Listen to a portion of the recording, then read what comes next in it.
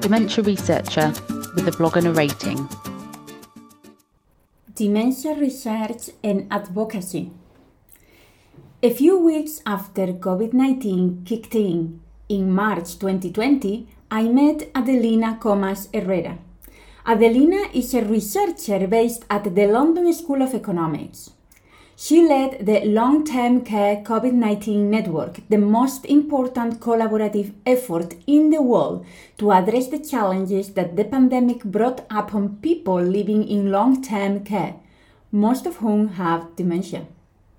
Her work in the early days of the pandemic put the tragedy happening in care home system across the world on the spot and made the headlines in news worldwide.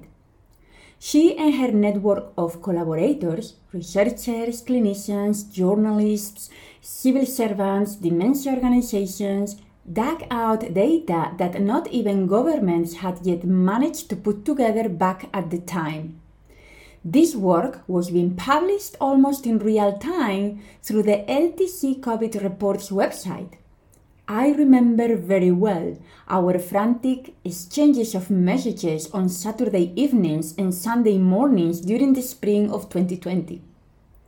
She also engaged relentlessly with media and policymakers. She tweeted constantly, ran monthly open access webinars, curated the LTC COVID website, and a long list of other actions to keep the rights of people relying on long-term care in the eye of the public opinion.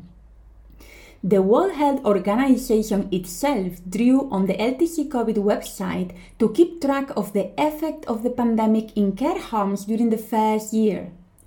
Today, I am convinced that Adelina's persistence and advocacy during these 3 years is having a long-lasting effect in the future of long-term care and all the people depending on it. From the LTC COVID collaboration, I learned how to use my knowledge to advocate for the rights of people with dementia.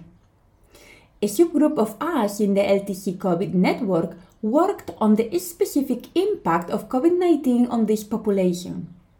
Together, we gathered important data and produced reports that captured the attention of international organizations such as the World Health Organization, United Nations, the European Center for Disease Prevention and Control, and the United States and Spanish Departments of Health and Social Care, respectively, that cited our research in their policy documents.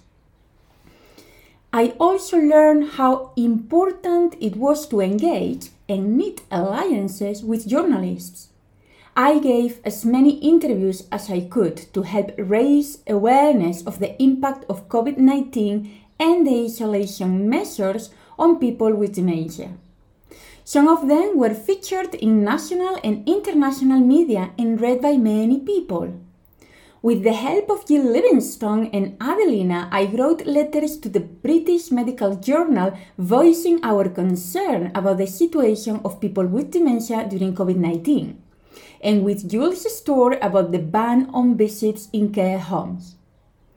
I supported John's campaign, serving as an expert witness in their court proceeding challenging the Department of Health and Social Care guidance for visiting in care homes.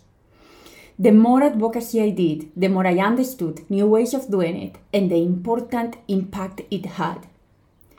The precise reason why I emphasize public and patient involvement so much is because I believe it is also a way to educate the public and to fight discrimination and prejudices against people affected by dementia.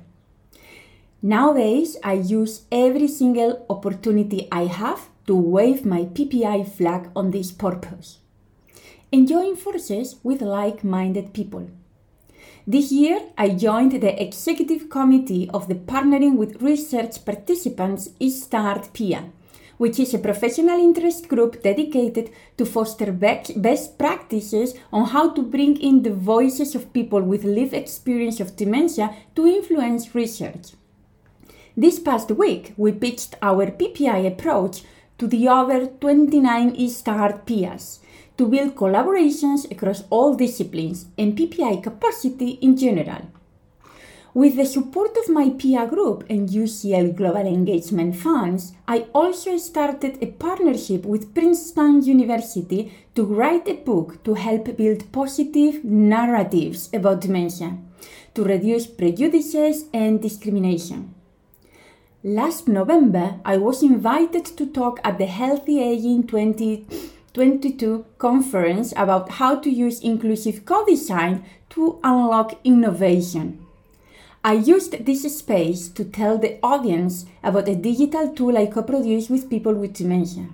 But in reality, what I did was advocacy undercover, by sharing a story about the unbeatable force and value of the human spirit and how this does not end when you have dementia.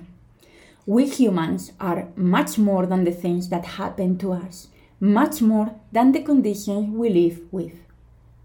As you can see, there are many ways in which you can use your research and your knowledge to advocate. I will be very happy to hear if this entry has somehow stirred your interest in doing a bit more of public engagement.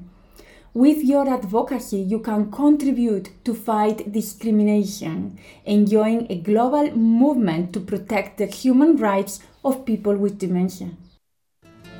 Thank you for listening. Join the Dementia Research bloggers and share your own views.